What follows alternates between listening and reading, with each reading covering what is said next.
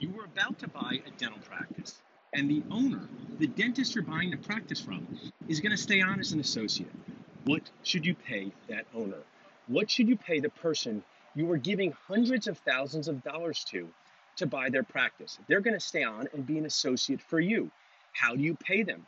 Do you pay them the going rate of what new associates are paid, maybe 28 to 35% of net collections, or do you pay them more?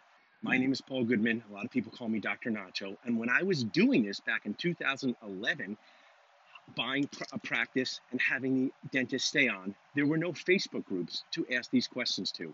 I had to learn the answers on the streets. And just let you know, there aren't that many answers on the streets in dentistry. So the take home point from me, who's done this multiple times, is to pay that owner who you bought the practice from more. Make them feel good. If 35% of net collections is the going rate in this example, pay them 40% of net collections. The goodwill, how they feel about you, is important. Remember, this is often the first job this dentist has had in decades. They are not used to being an employee. Make them feel good about it by paying them more. Now, I know my dentist people, you're saying, but what about extra 5%? Let's break it down. 5% extra, 35 to 40. They're going to work 3 days a week for a year. Golden nacho tip from me: make the contract 1 year and renewable based on both of you wanting to continue.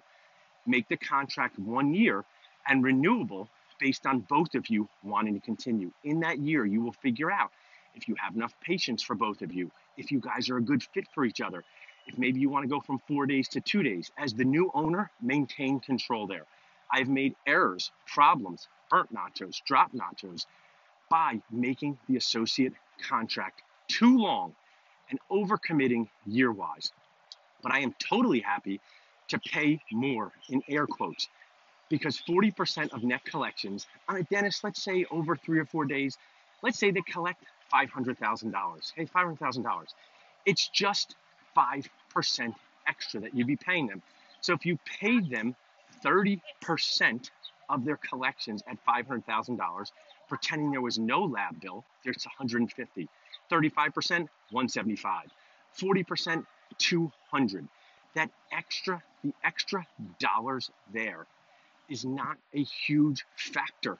It is not a huge factor in what you are going to make as an owner, but it's going to be a huge factor in how that associate feels about you, how they make the patients that you want to stay for a lifetime. Remember, the lifetime value of a patient is super important. So maintain control by offering a year contract that's renewable. But give an extra topping, give extra guac by paying more. Make that dentist who hasn't had a job in decades, who's now transferring from an owner to an associate, feel as good as possible.